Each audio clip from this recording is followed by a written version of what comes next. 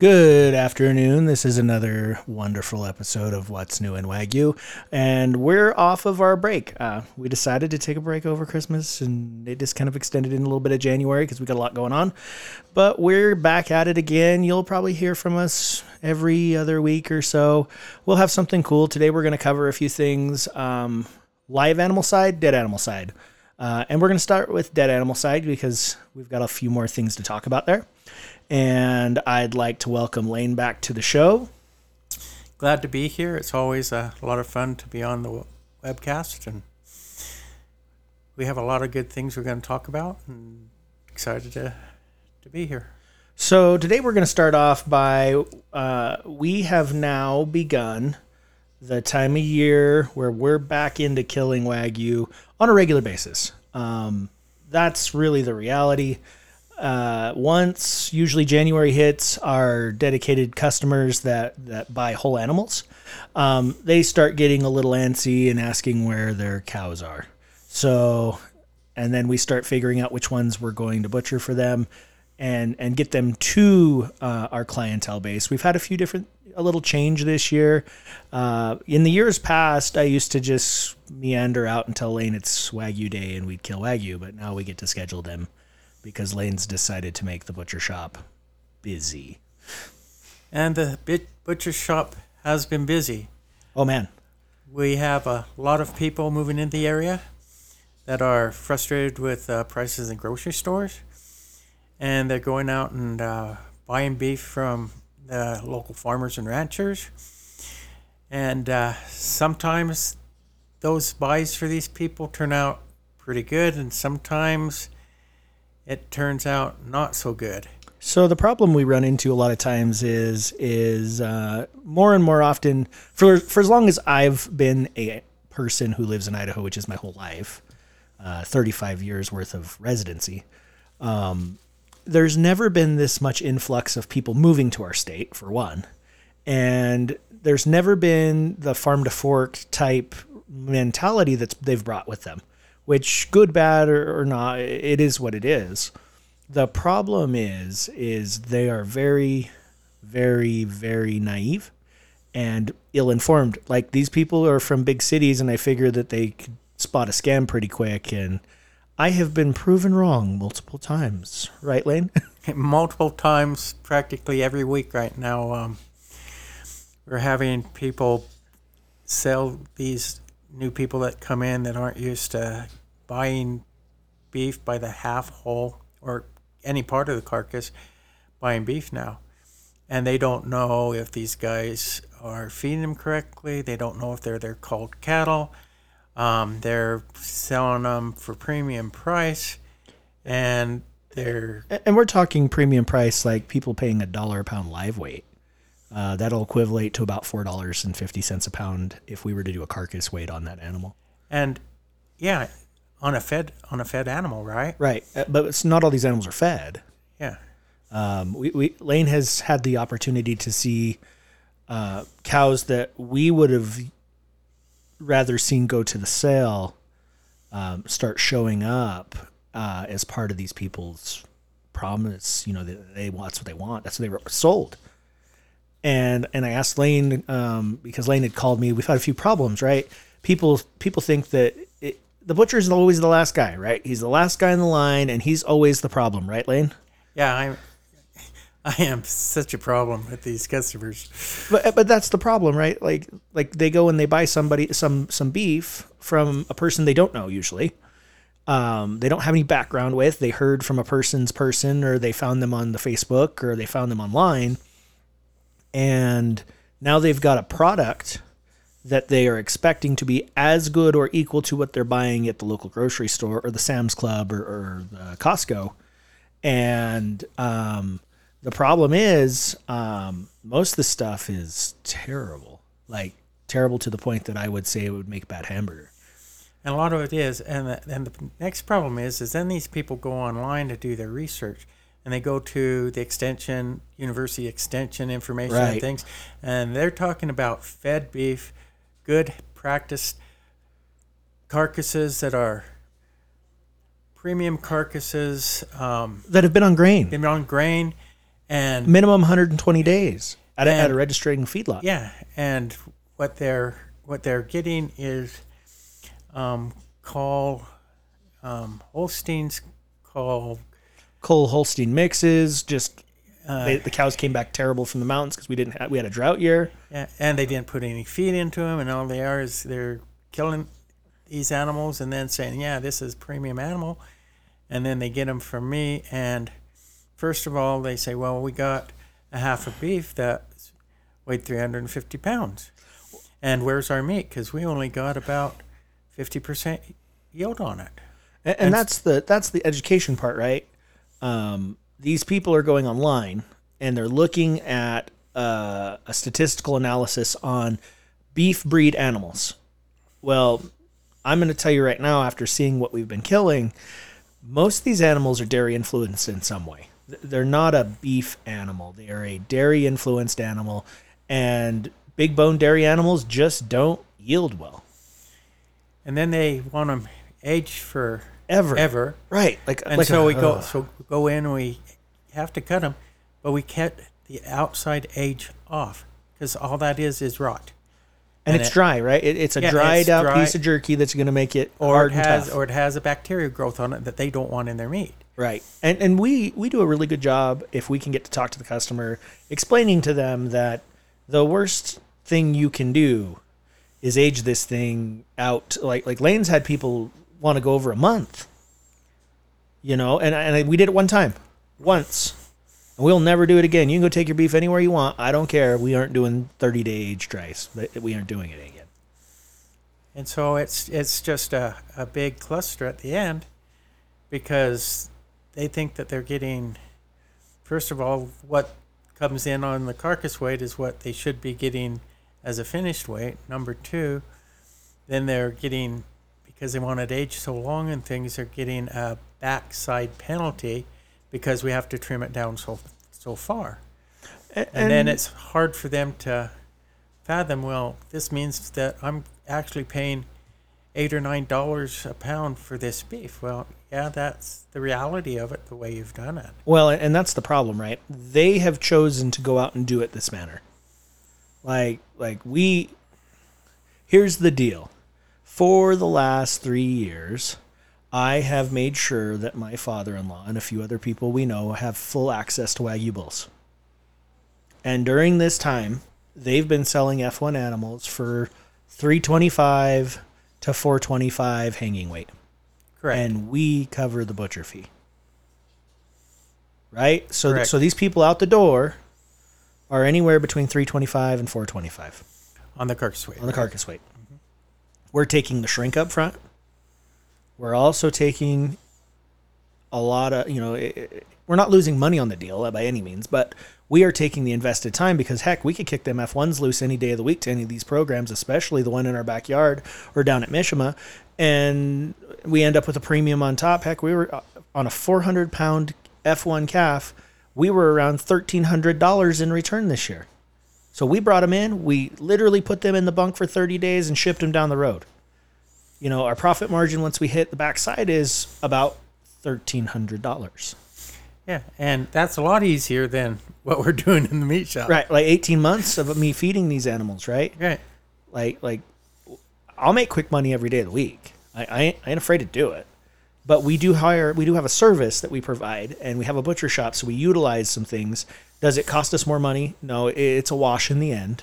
We either make the money real quick or we make it slow. But we make the same money either way. Correct. So the problem is now you have a person buying an animal that has not done well on the range, been sucked down by a calf. They bring it home, give it some alfalfa in a bunk, and these people are selling it as a premium product for $1 a pound. I think we're retarded, Lane.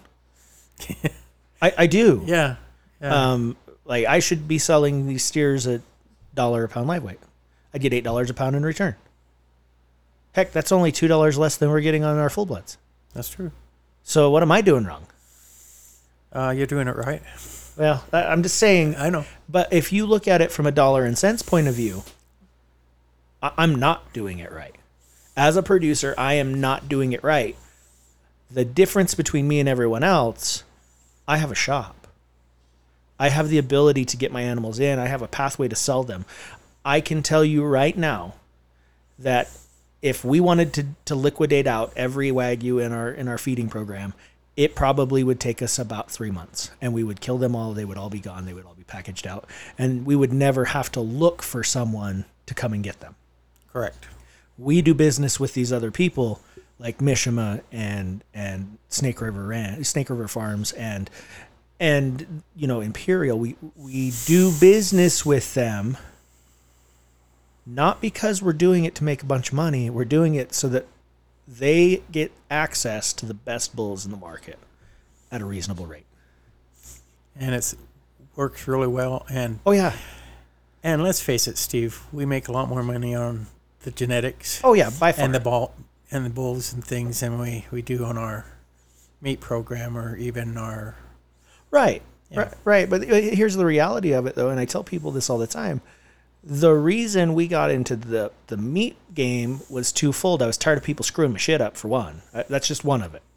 But the second reason is no one in this industry collects true data.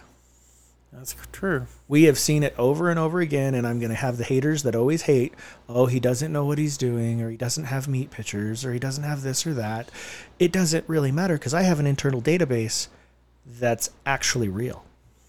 That isn't full of fictitious numbers, because we have not only AI'd or bred these animals, but we turned around and we put them in another cow and we ran them as a surrogate. And then on top of it all, we have daily gain data, which none of you in this industry have right now because nobody takes the time to do it. And high feed price right now, Lane, average daily gain is paramount to any industrial man. I don't care what you're selling. Yeah, that's true. There's also the people out there who think it's easy to get in this game. We're seeing it a lot lately. And they're taking shortcuts and making some decisions that down the road it hurts their quality 100%. We were talking about one the other day. Right. Locally. If most people who I would say within 500 miles of where we live, if you're a major breeder, there are a couple exceptions in there. I know what they have and I know what they're doing most of the time, right? On top of that, if they were to pass away, I've always been one of the people that get some of the first calls, and I go pick through what I'd like and I pay top dollar for it, and we go home. The part that's hard for me is I'm watching people now see this, and then they're coming up behind and they're picking the bones. That's what I like to call it. Okay. Kind of like vultures? Kind of like vultures. Okay. And they're at the bottom of the genetic pool for that herd because the good stuff's already gone. And they buy it at a premium price, and then they wonder in 5 years, 6 years down the road why their stuff's not selling like our stuff is. And the reality is, if me and Lane wanted to be honest about this, I've got a backlist not only on calves that are born, but on genetics, because we're just backordered on stuff. It's just the reality of us doing the things we've done for the last 8 years that build our ability to sell genetics worldwide. What about, Steve, people using untested bulls and or way old bulls beyond their prime? So the problem with an untested bull is you just don't know what you're going to get. There are those guys that have to make the jump, right? I would say the biggest industry that's learned how to utilize untested bulls is the Holstein industry. So a bull in his first 2 years of the Holstein industry, when they're trying to prove him out, they will, no joke, sell that semen at penny, 1 or 2% over cost. So you're $5, $5 a straw. Okay. Costs them $3 to put it up. And they get that bull out there and they put him in front of thousands of females. And then they get data back. And then that bull's semen, based on his genetic merit being passed, goes up or down. If it goes down, they usually get rid of him and you never see him again, right? Right. But if it goes up, geez, some of these bulls, they get expensive in the Holstein industry. And people don't realize that. Some of these top bulls, you're talking about an industry where $45 semen, $100 semen is a lot of money. And some of these high test bulls, the high milk content bulls that put milk into a lot of females, they go for a ton of money. But they tested them, right? There was a time there where they were cheap and you could have got in on it. It's kind of like getting into a new business on the ground floor. It's the cheapest time to buy into a business is when it just first starts. So here's the problem. In the Wagyu game, I want to see how many people are collecting data. And then there's two kinds of data we should always collect. We should have the apples to apples data, full blood to full blood. And then we should have some F1 data.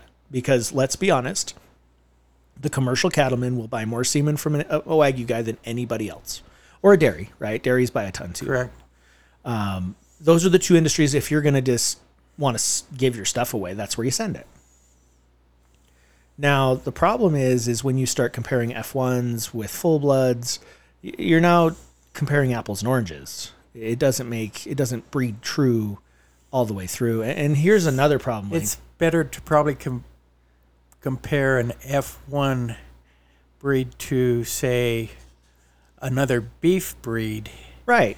To that you're or breeding them with, right? Yeah, or other F1s, right? Right. Like, there's getting to be enough F1s out in the world that you can say, okay, F1 Angus or F1 Red Angus or F1 Gelbvieh or F1 Charolais, these are the outcomes I'm getting. But if you can't do that, I think you would be better off stepping back and using the less quality breed, which is probably going to be whatever you're breeding it to, and see where it stacks up there. Oh, it's in the top 1% of marbling for the Angus guys. Correct. Well, then we can start looking, okay, where does it fall truly within the Wagyu game? It should be measured on its own. Hell, Angus has done Angus on dairy and a dollar figure for years. The Wagyu world, we can't even figure out how to do dollar beef. And it's an industry standard. I don't care. You're going to say, oh no, Australia does it. No, they don't. They do breed index. It's different. Like, you cannot say that you're going to genomically know what this animal's going to bring, and I'm going to tell you right here why. Okay. Lane, how many siblings do you have? I have one full sibling and 3 half siblings. Is your full sibling, which I know is a sister, does she look just like you? No, she's pretty good looking. I'm not. Is she the same body shape you are? No. Do your children and her children look eerily similar? Not at all. So let me explain this to all of you new breeders out there. Just because you bought a flush brother or a flush sister or a half brother of a bull, let's take an easy one right now. Everybody's talking about, let's talk red game, because I get black game's not near as fun. Master Chef right now is becoming one of the hottest bulls in the market because there's not much semen. Steve Borland's been looking around for it. The people that have it aren't willing to really let it go. Now, I have got a cow that we have made a lot of embryos from. I have multiple Master Chef females. Lane, who do they look like? If we were to go out in the pen, who do they appear to look like? Our D4 cow. All except what? Rowan. Yeah. He looked nothing like the cows. Nope.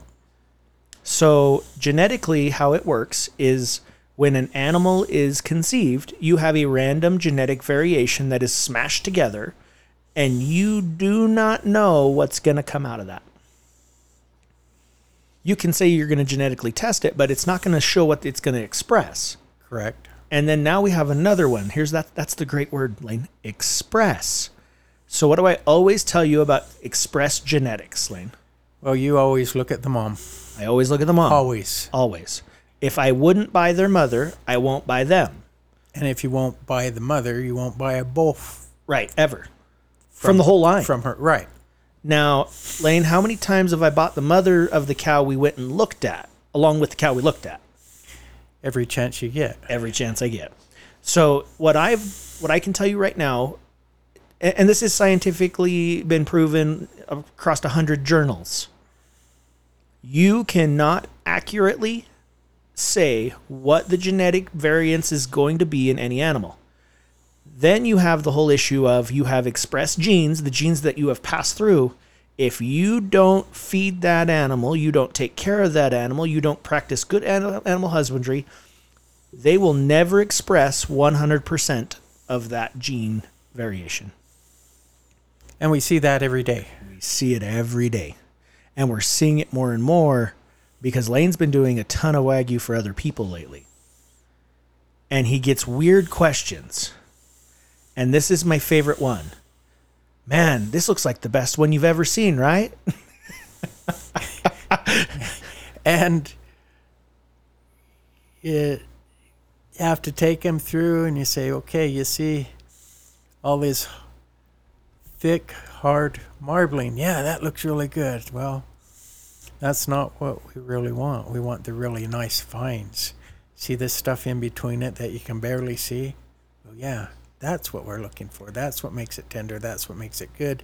And you don't have very many fines. And when we start talking about fat melting point, the fines melt at a direct temperature of the caudal fat. The thick, heavy marbling is a higher melting point. Like the outside fat of the animal. Right. So, that's why when Lane does my Wagyu, we do a very important thing. We always fat melt test. And we always make sure we know what we're going to get. So here's the first problem. Corn is not going to help you on your fines. Corn is the biggest detriment that I'm finding in the other people's feeding because it makes the fat off-white. And hard. And it makes a lot of coarse marbling within the inner muscles of the meat.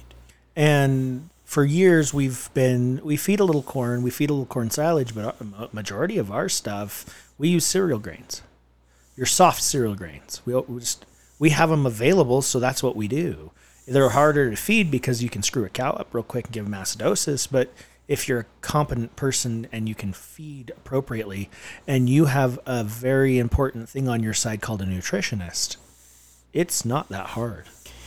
And that's what I find number one issue with these people who are trying to feed these Wagyu out is they don't have good information and they refuse to go to pay a nutritionist to help them with their ration. And most of the nutritionists I know, if you'll just buy some products from them, will do your nutrition work for free. And it's real easy, right?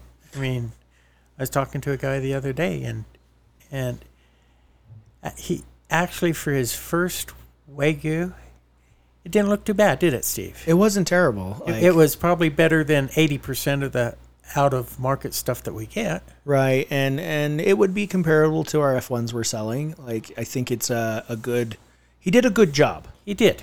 I'm not sure how much of his problem wasn't genetics.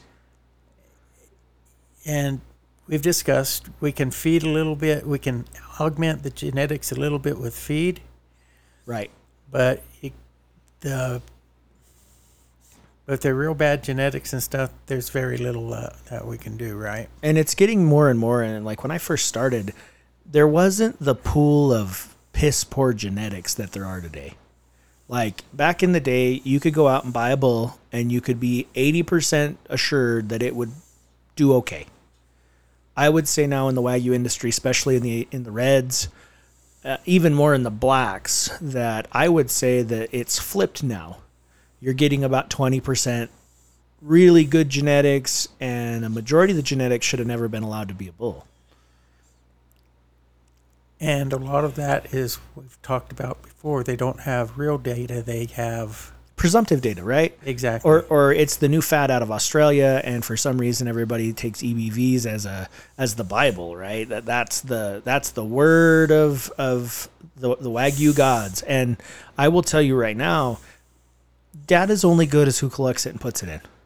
And in a game like Wagyu, you're gonna have data that's put in that's not totally truthful because there's so much money at stake. And that's where it hits the industry the hardest, is that people are going to tell you about their wins, but they're never going to tell you about their faults. No, it's kind of like... Me and you learned this last year, right? Yeah. Oh, we should be able to finish an animal in 23 months. We should be able to do it. I firmly believed that we had the ability to do it. Mm-hmm. I firmly found out that I was sadly mistaken and may have possibly made a dumb shit move. But it was good beef. The people that went to, they loved it. Oh, yeah. It was good beef, and people loved it. But it wasn't what we were after as a finished product. No. Now, this week's kill, that's what we were after for a finished product. And let me tell you about this. This steer is absolutely... He is a giant. Oh, my gosh. And he's not a fluke giant because he's got 5 brothers, half brothers that are in the pen with him that are every bit as big. So the biggest Wagyu we've ever had hanging weight went to one of our good clients last year. Mm-hmm. It was 1,436 pounds. Mm-hmm. His steer this year weighs what, Lane? 1,368. Right, so 100 pounds less. Mm-hmm. But you look at this beef, and it's huge. Right? Oh, and it's huge in the right way. It has a rump. Yeah, it has a rump. The hindquarters of this beef, the hindquarters, 310 and 305 pounds apiece. Right. As much as we're selling a good half for in other well-fed animals, right? And me and Lane were just talking in the rump, right? Me and Lane were talking about this yesterday while we were driving around. I'm selling a full-blood Wagyu, and my half weighs as much as some people's halves on conventional cattle. Yeah, our quarters weigh as much as people's halves. Right. And then the fronts, 460 pounds, 480 pounds. Right. It's at monster ribeyes, monster tenderloins. The New Yorks are finally the shape I like them. I mean, we're going to cut that Wednesday. And it's all but white. And it's way white. Yeah. You know, and here's the deal. I figured it out the other day, Lane.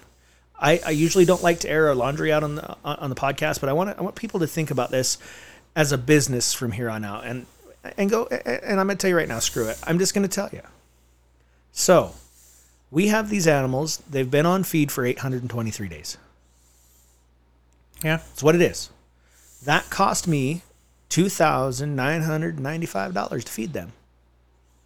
That's true. Let's say I have $2,000. $2,000 is what we're going to give the value of the animal before I started feeding them.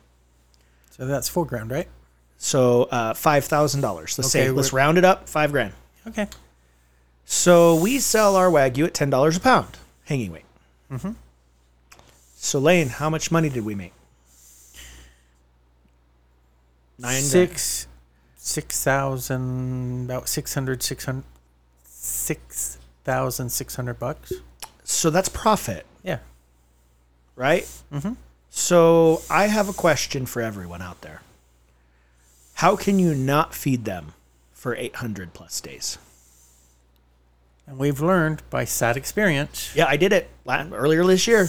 When we short them. I screwed up a carcass that I think would have been one of the best carcasses we've ever had by killing it early. He was cranky for weeks. Yeah, because I knew what I did. Right? I knew what I had done once I looked at it.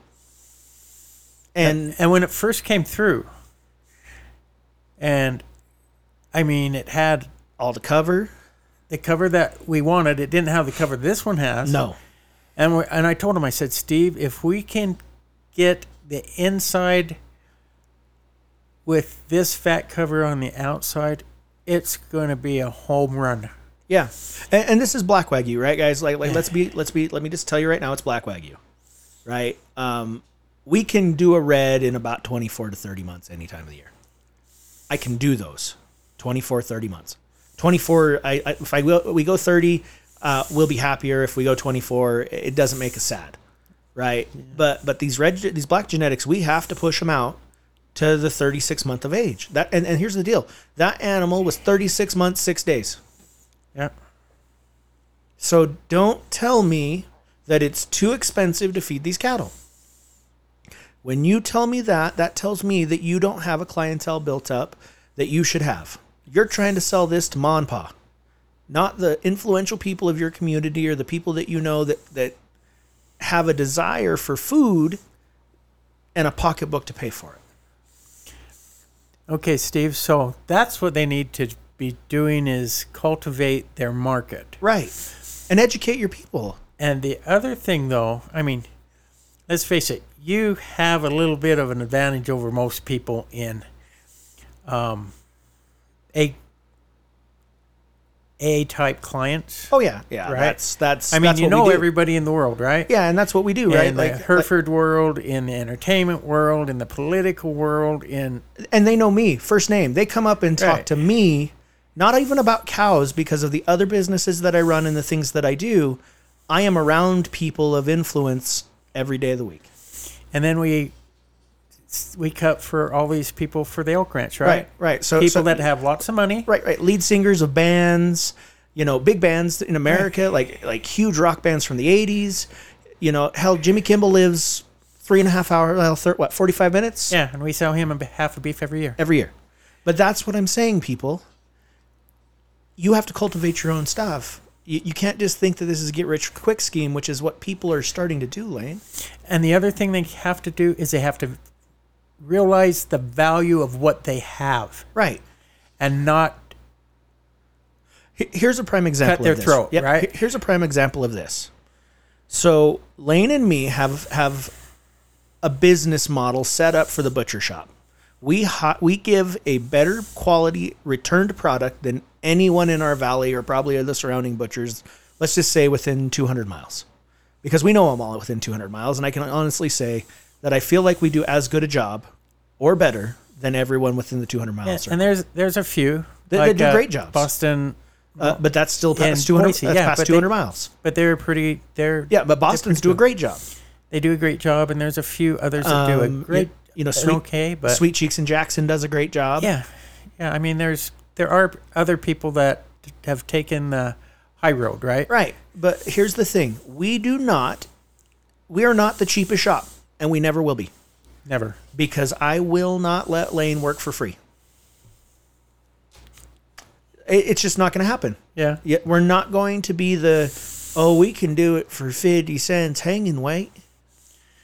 Yeah, and we're going to pay our employees a livable wage, right? And that's the big one, right? And I don't want anybody to confuse us with the liberal movement of I need a living wage. There is not a person at our shop that gets paid what they get paid because we thought they just needed a livable wage. Yeah, they earn every penny they get, and if they're productive and they make us money, we make sure they reward make them. Money. Our payroll is based on performance. And I can tell you right now, we have one of the heaviest payrolls per person in our area when it comes to butcher shops. But it's okay. We get production, we get time, we get the amount of animals out we need, and people are happy. You start looking at Facebook. Lane the other day was like, you start looking at Facebook stuff. Everybody's so happy with the stuff they do. You have those few people that just don't get things, or they're mad because they bought a beef that sucks, or but you have those problems. But overall, you have no problems, because even when we make a mistake, we make our crew fix it if they did it, or if we did it, we make it right. And that's all, that's the best you can do. No one's going to be at 100 every single time, right? Nope, no way, impossibility. No, and even if we were batting 300, well, that's only 30% of your hits, and yeah, and they pay people millions to do that. Well, and here's the other thing. I always keep Wagyu at the shop so that Lane can make people happy if we do stupid things. I call it a Wagyu tax. Yeah, we do dumb things, they get free Wagyu. And it works pretty well. It's amazing what a couple sirloin tip steaks or a couple packages of Wagyu patties or whatever. And I will tell you right now, everyone out there, you are absolutely backwards if you're selling your Wagyu burger for under $5 a pound. I'm sorry, you just need to go to another industry if that's what you're going to do. Yeah, we average our patties between $12 and $16 a pound. Yep, and we do 1/3 pound patties. And then we do, depends on how much we have. We'll have a sale once in a while, but it's usually $6 is the lowest I've ever sold it. And we usually average about 10. Right. And 6 was because I had a friend who was doing something that was pretty cool. Yeah. And it wasn't like charity based, so I told him we had to charge him for it. Charities wise, we give Wagyu away all the time. Oh, yeah, it'd be scary to actually go back in and add all the stuff that we've given away, right? Benefit charity. For benefits, yeah. I mean, somebody gets hurt real stuff. bad and needs some money. We're always up for throwing in a brisket, or heck, we've done tenderloins once. We've done patties for the firefighters. We've done, countless things that bring value to our community. Yeah. And people appreciate it, and the word gets out, and I get busier. Yeah, that's always the problem. So here's the quandrum I put Lane in. So we have a good client, and we know that he usually gets his stuff around this time. That's just when he usually gets his stuff. And Lane went on vacation to Arizona because he thinks he needs to go see his kids and grandkids. Yeah, well, every once in a while. But. Yeah, every once in a while we let him out of the shop, and then he's late and doesn't call people like he's supposed to. But we finally get a hold of the gentleman, and he goes from an order of 1 beef to 1.5 beef. And so we're going to actually have to add a couple animals in so that we can do that. But the problem Lane has already done is he has filled all of our kill slots. Okay. But we did have three drop off for next week. So. Right. So we'll have room, right? So we have room, yeah. And I will tell you, on a good working floor, 1 Wagyu is probably equivalent to 2 beef by the time the work's done. Lane's saying 3, but because they're so big and they're so hard to work with. Right. And it slows us down and stuff. We usually do 1 big Wagyu in a day. We usually do 3 beef in a day, 2.5 to 3 beef in a day, and we just haven't been able to. And the Wagyu is hard because Lane has to take more time, because not only is he cleaning all the bones and cutting canoe bones and saving knuckles, but he's got to spend time leaning that hamburger out. Nobody want 40% fat hamburger. It takes some time, right? Right. And then here's the other downside. And now this customer's wanting more hamburger. Right. And now so we used to get away with doing a lot of stew meat, carne asada. Well, now this customer has decided that he needs more burger, and I bet you it all ends up in patties. Yeah, and he's going to say, take the parts that usually have the most fat and stuff, and make me some pretty lean burger out of this. Yeah. And here's the thing of it. As long as you're always thinking about your costs or knowing your costs, you can charge appropriately. It's when you have no damn idea because you fed them every day, but you didn't keep track of anything, that you don't know what you have to have out of them.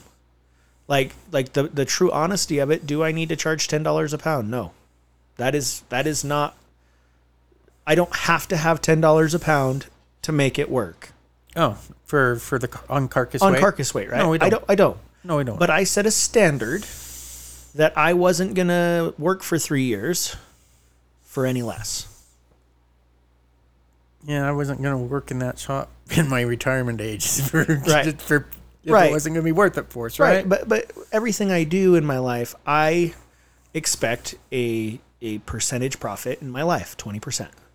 Everything I do, luckily I don't have to work for wages anymore. Like, I don't do it. I work and I get paid percentages. And usually when I'm contracted somewhere, it's 20% of the total revenue of the business for the year. That is my payment to come and fix your stuff when you break it. And I'm very good at it. And I've never had anybody balk at it. So that's what I'm telling you. You need to figure out what you're worth, what your animal's worth, and what you need, and make that triangle and work it out. Now, Lane, here's the problem we're having in the shop right now.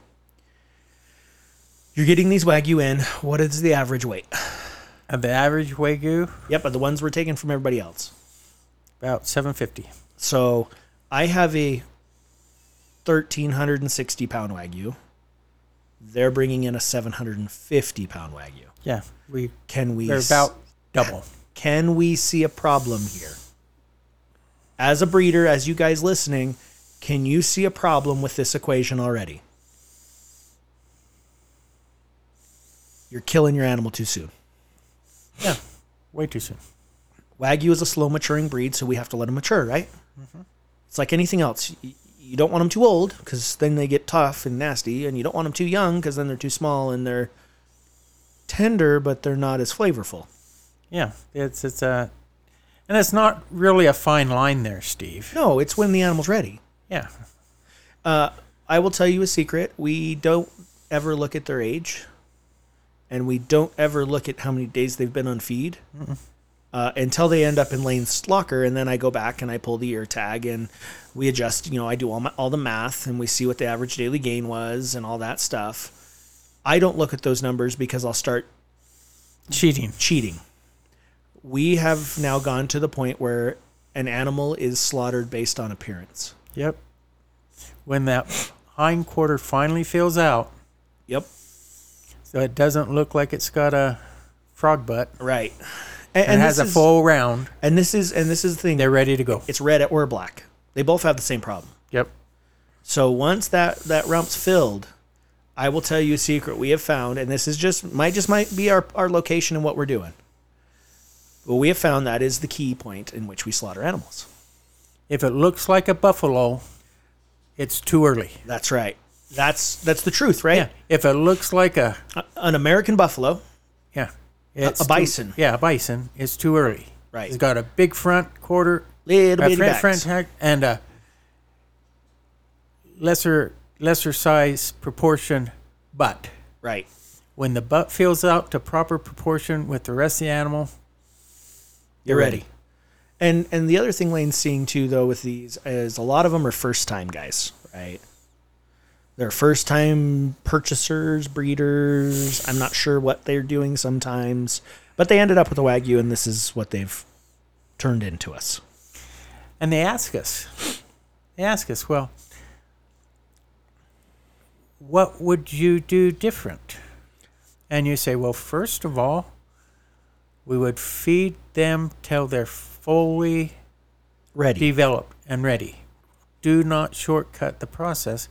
And number 2, get your nutritionist involved first. Right. So you know what your ration is. You know what you have going into them. Do not use a heavy corn ration. It isn't good for them. And on top of it, we live in Idaho. Yeah. You want to talk about expensive food? Corn for us. Yeah. We don't grow that crap here. We just don't. We're too high. We're too cold. We don't have a long enough growing season. We can get some silage corn gone and done, but to get real good feed corn, we're just not going to get it. Yeah. So we have to do other things. And there's other things out there that are better for feeding Wagyu. Correct. And probably feeding all cattle in general. Corn's been the standard for all these years because of how cheap it's been. Right. The amount that we produce. Right. But that's no longer becoming the case. We're seeing a time in this country where cost of corn is higher than it's ever been. I'm glad we don't have 80% of our ration corn like I see in a lot of these people. Yeah. So, now Lane gets to tell them, oh, you've done this. And then the worst thing that can happen to Lane is I have a Wagyu carcass sitting in there. Because then they have to come to the conclusion that they've done something wrong. And then for some reason, they like to blame Lane. Well, it's interesting because some of these guys know that we have the Wagyu cards, right? Right. And they'll come and say, well, what's it look like on the Wagyu card? It has to be a 10 or 11, right? You hand them a 2. And so we take the pictures, and when they come in, we go through, well, this is a 10 and 11. Does this look what yours is? He said, oh, no. Then we'll go down to like about a 6. Does that look like what you brought in? Well, no. Then we'll go down to our lowest card, which is a 3. We'll say, does that look what you brought in? And they'll compare it to their picture, and they'll say, yeah, maybe a touch better. But it's always a touch better. It's always a touch better to them. But then the question is, so what do I need to do to get them better? And the answer always is, feed them longer, feed them better. Yeah, and get your nutritionist involved. So I do a lot of things, and I'm really good at a lot of things, and that isn't even one thing that I even play with. The nutrition right. recipes, I just call our nutritionist. Yeah. Hey, dude, this guy does this all day long, 5 days a week for 40 hours a week. And then we have data and we take pictures and say, this is what we got. We want something right. different. Or I take him the picture and I go, dude, let's look at this. I have too much of this and not enough of that. I don't like my ribeye shapes.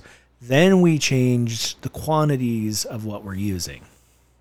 But it's all based on data and science and keep tracking. Right. That's all. And if you don't have that, you're in trouble. You're shaking the dice and rolling them and hope you don't crack out, right? Right. It's like playing roulette and deciding you're not going to bet. You're going to bet on zero, on a double zero. So here's the wild thing, right? Side topic, real quick. Do you know, Lane, that in the gaming industry right now, there is not very many places that are running single zero roulette wheels anymore? Really? Everybody's gone to a double zero roulette wheel. And why is that? Because the house has a 40% more advantage on you once they go to a double zero.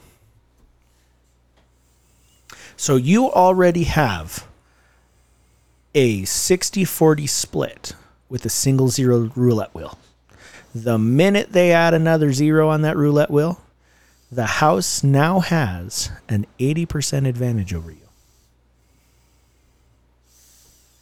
I guess that's why I never play roulette. Right. But these people are. That's what they're doing. Yeah. Managing in the casino industry, you learn these things. It's called profit. And they've had such a bad time with COVID that they've decided that this is how they need to play some of these things to provide enough back payment from the money that they expended from their personal accounts to keep their casinos open. There were a lot of casinos closed during the Right. All of them were for a while. Yeah. So but that's the sidebar, right? Yeah. So, but Lane, here's another thing. Let's talk about what not to do if you're a Wagyu breeder. So an average Wagyu calf is worth, let's just say a cheap one, $4,000. Okay. An expensive one, $100,000. Depends on what it is. Yeah, and in the middle, so let's average it.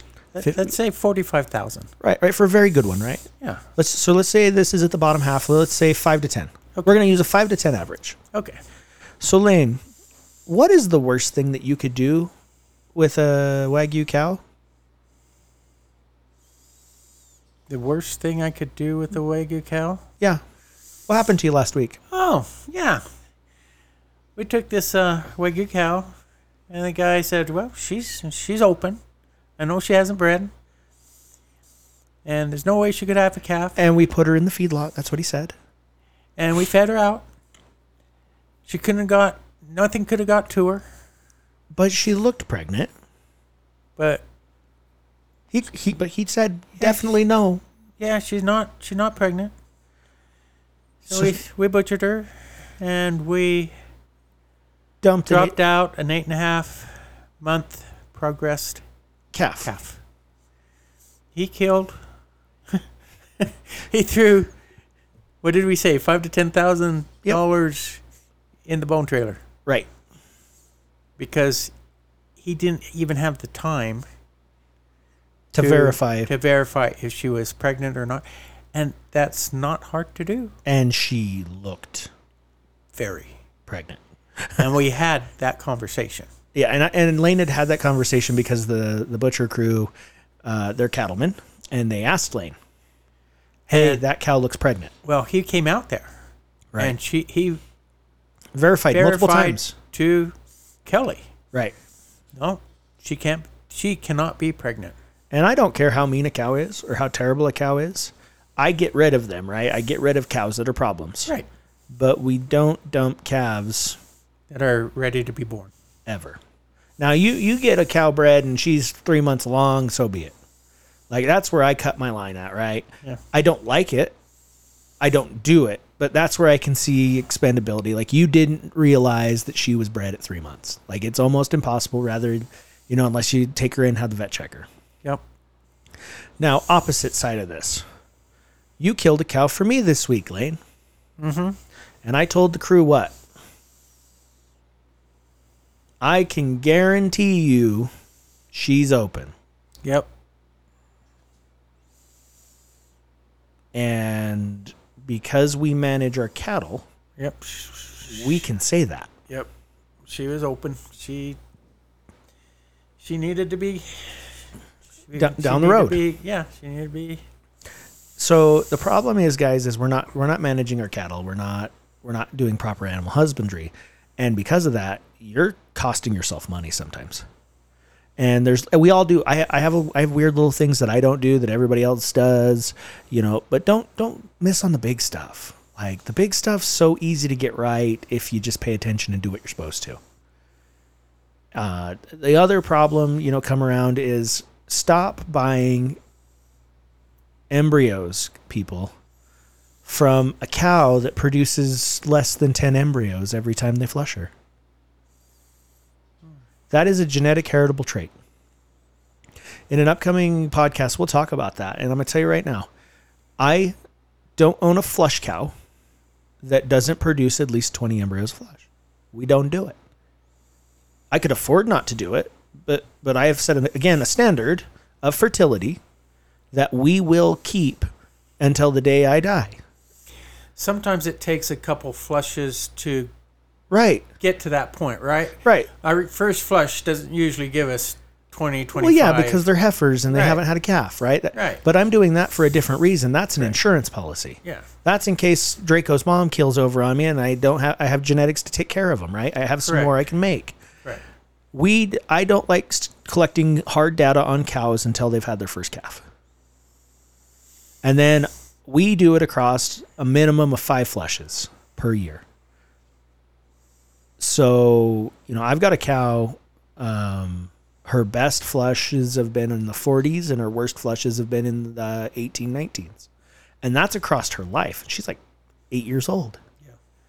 So that's what I try to tell people. I go, we're now starting to flush her daughters. And guess what, Lane? Her daughters are flushing like she did. They're flushing as good or better. Yeah.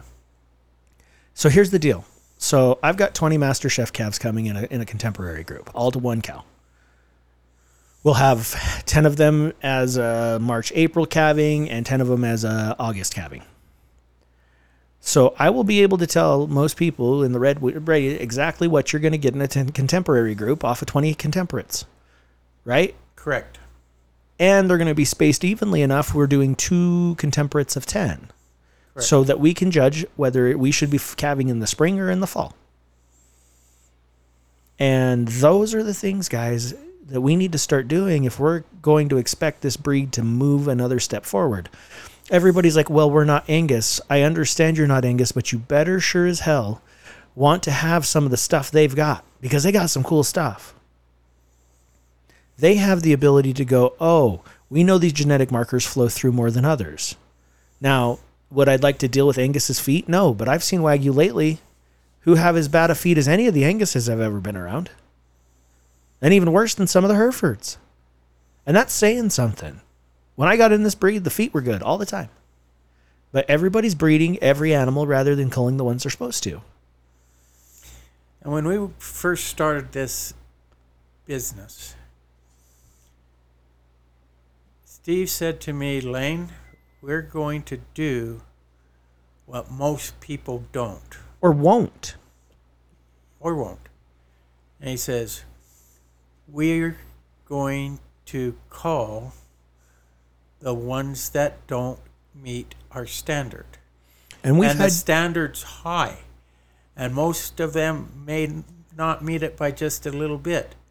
But they're called, they either go in the meat program or they go down the road to a commercial program. But we don't, because we don't want the problems to give other people down the road. Right. Especially full-blood breeders. Yeah, and he says, how do we do that if we don't get the data, we don't keep it straight, and if we don't want our own herd to deteriorate, we've got to get rid of the beef that don't meet this standard. And I'm not a test herd, right, Lane? I refuse to be a test herd. Yeah. I refuse to buy an animal that I've seen no times because he lives in Australia, that I can't go and put my eyes on. I will fly clear across this country to look at a bull for 2 minutes and come home and not bitch one time about it. Nope. I've done it. I've gone and went and looked at bulls in Florida, and when I came home, I was so disgusted by what I saw that we didn't buy anything, and I had a trip to Florida and back, and I did it all in one day because I was so looking for the right things. I've done it to Texas. I've been to Texas multiple times, to multiple ranches. I've seen a lot of the great cows of this breed.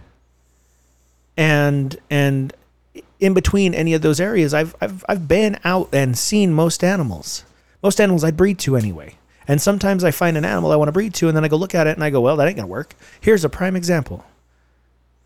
So Red Emperor had a flush by B647. It's probably one of the best breedings that ever came out of Academy Wagyu. They've produced a bull called International off this same mating. They've produced a few other females that have been great. In the U.S., you have the A series is what I like to call them, A1, A2, A3, A4, and A5. I believe that there's only a couple of them living. A1 and A5 are the ones that Rocky Mountain Wagyu held on to. A1 is a giant of a cow. She is just a full tank of a cow. She's a foot longer, 12 inches longer than the rest of the group.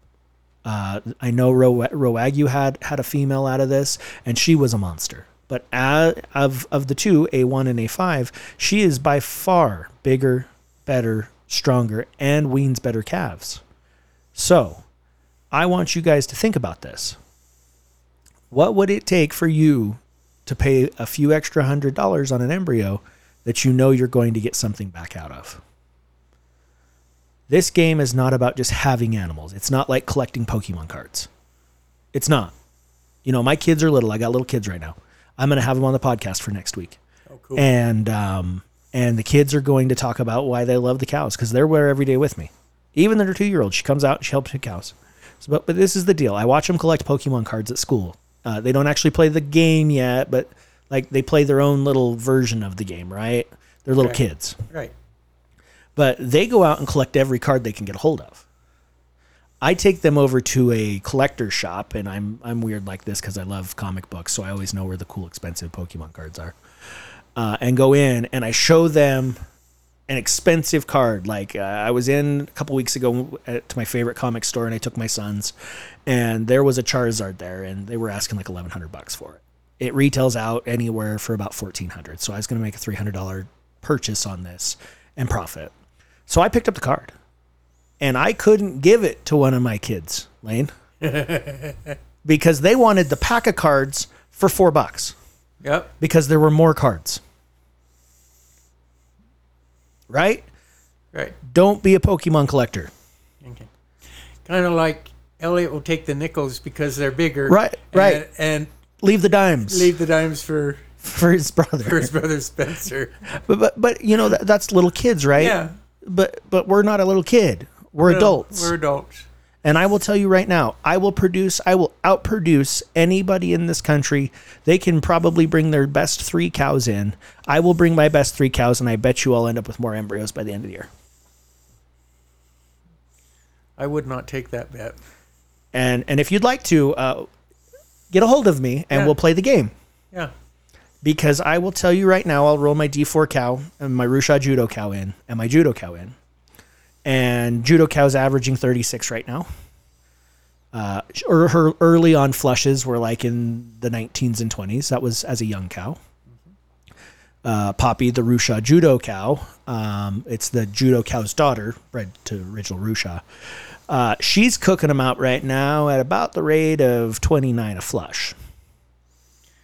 Remember what we had to do to get Poppy looking? Oh, she was terrible looking when she came to me. Healthy and good looking and.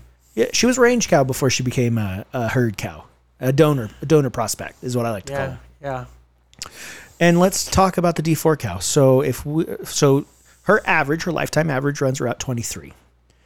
Of the last 5 flushes, we usually get a collectible right around that, right? 21, 22, 23, sometimes 18. So if I went, let's just conservatively say 1 week of flushing, it'll ruin. Sean would hate this because he'd be just shaking his head because his day would be so busy freezing embryos. But if I brought those 3 cows through in one day, the possibility is going to be right around, let's just say 60 embryos at a minimum. Yeah, to 80. Yeah. That would be an average. That would be a 60 to 80 average per day. Per collection, so every 28 days. I don't do IVF. I refuse to do IVF. These cows would probably produce 5 times that with IVF, but the embryos aren't as tough. If you're doing live put in, fresh hot put in, I'd think about it. But the reality is those 3 girls will probably outperform most cattle in this industry. But their genes behind them are what make them. So we're back to look at the mother. Correct. We're going to look at the mother and we're going to see what she's doing. I had an opportunity to buy embryos so that I can have Delilah's mother. I finally found them in Australia, and I purchased them as quick as I saw them. There's only 6 left in the whole world. That's it. That's all that's left. And we're going to be shipping them over soon with a bunch of other stuff that I've collected over the last few months. And people are going to see some new stuff they haven't seen in the red game. Everybody's like, oh, all the reds are alike because they all have the same breeding. Like I told you earlier, there is genetic variance in everything. If you want to see true good MasterChef calves, you're going to see them. Everybody looks at MasterChef calves. We haven't let pictures out on MasterChef calves, any of ours, ever, because we don't want people to know we have them. We have hid them in the backfield on purpose because not many guys can say they have 1,800-pound full-blood Wagyu females. We do. I do it because I need a 1,400-pound carcass. I do it because I need that 1,390 or 1,360 to 1,400-pound carcass. I need that because I'm going to feed $3,000 worth of grain. They're going to out-marble and outperform their contemporaries because we have genetically made sure that they are there and capable to do that. And we don't breed them to crappy bulls, and we don't breed them to untested bulls. Now, do I breed untested bulls? Yeah, I have to prove our own bulls out. So we breed untested bulls, but we start them on F1s and convert them to full bloods if they can beat the litmus test. That's what everyone needs to start thinking about. And we've even had to call a very beloved bull. Right, because he no longer met the standard of living in our herd. And there were a lot of tears shed over that one. And here's the deal. Not many people can go out and say that they've killed a MasterChef son. Yeah. And then processed it. Yeah. And he was valuable enough and made us enough money early on in semen cells overseas that we decided to donate him to our crew. And every one of them have said that he was as tender as a lot of the stuff they've had everywhere else. So, guys, it's about management. It's about life. It's about loving what you're doing and getting paid to do it. Right. And anymore, if you think that this is going to be your way to get rich, you're in for a ride. You can do it. You can become as wealthy as you want, right? You can if you're willing to play the long game. Right. And don't take shortcuts and do it right. And nobody ever thinks about, a lot of people step back and like, I'm doing it right. Well, if you're not getting the results that everybody else around you is getting, or the top percentage of people are getting, you've got a problem. So I have a question. We talked about our D4 cow. Yep. She's my favorite. She will always be in our top Hall of Fame. And here's the deal. When she dies, my truck will have new seats out of her hide. But you've always said that we're going to have her as a collection cow and things for so long, and then we're going to just retire her. Right. So she can just live as a cow. Right.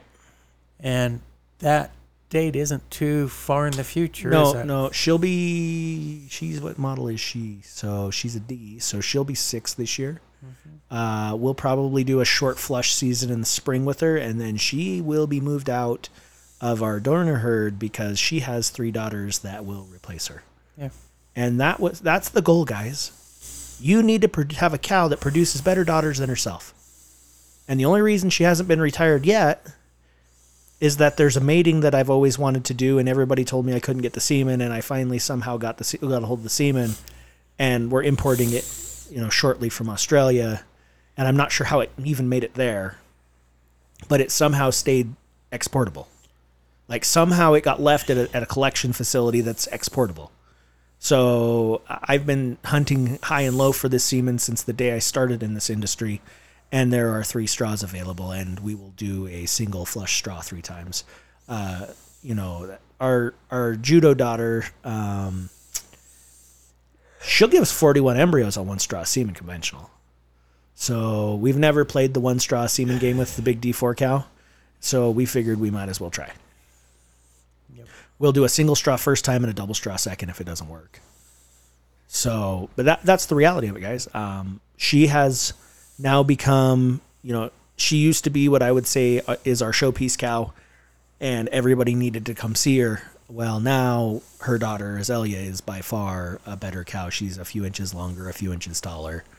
And she's a bigger pain in the ass. Oh, yeah, she's definitely that. She likes to escape. Yeah.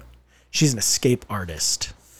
And we thought Delilah was bad. And she was. Her mom was terrible for a while. She'd lick the gate open. We had to lock everything up, like put carabiners on literally every gate we owned, or she would get out. And now we just have a daughter that can flat foot jump a 8-foot fence. It's okay. She doesn't go far. She stays where she's supposed to. She don't go play in the road. So she's like a kid. She knows where she can be. Yeah, the neighbor's corn patch. Mm. That's her favorite place. The dude should just stop growing corn. Well, my neighbors stopped growing corn this year. Right. That's right. Yeah. He got smart. He knew what was going to happen. But that's the reality, guys. We should always be moving for that next step forward. So I'm going to leave just a little thought with you at the end of this, since we're like an hour into it. I want everybody to be mindful of a couple things. Genetics are fickle. You're never going to get the same outcome no matter how many of the same embryos you put in. So A, we need to start figuring out contemporary groups in the breed. B, don't be somebody else's test herd. Don't do it. Like, you can be your own test herd on your own animals. Don't do somebody else's for them. That's not fair to you. Yeah, you might hit the roulette wheel and pay out well, or you're going to hit 00, and guess what? You've just lost everything. Keep data if you can. Strive to be the guy who keeps data. Strive to be the guy that makes sure the things are done right. Next week, we're going to talk about red genetics. We're going to go into some deep, dark nastiness of red genetics. And we'll even probably have Lane come back, because Lane's had to deal with all of this stuff with me, because I make him learn genetics too, because I need to know where these animals come from, even the ones that aren't ours, so that we can keep an eye on the things that we need to do to make our process better. And then Lane can tell you a little bit about cutting the 1,360 pound Wagyu. I'm just shaking my head. So I know it's going to be a long day for those guys, and it's going to be one of them days that he may get cussed by the crew multiple times. It will be. Yeah, big Wagyu are a full day. They're just hard.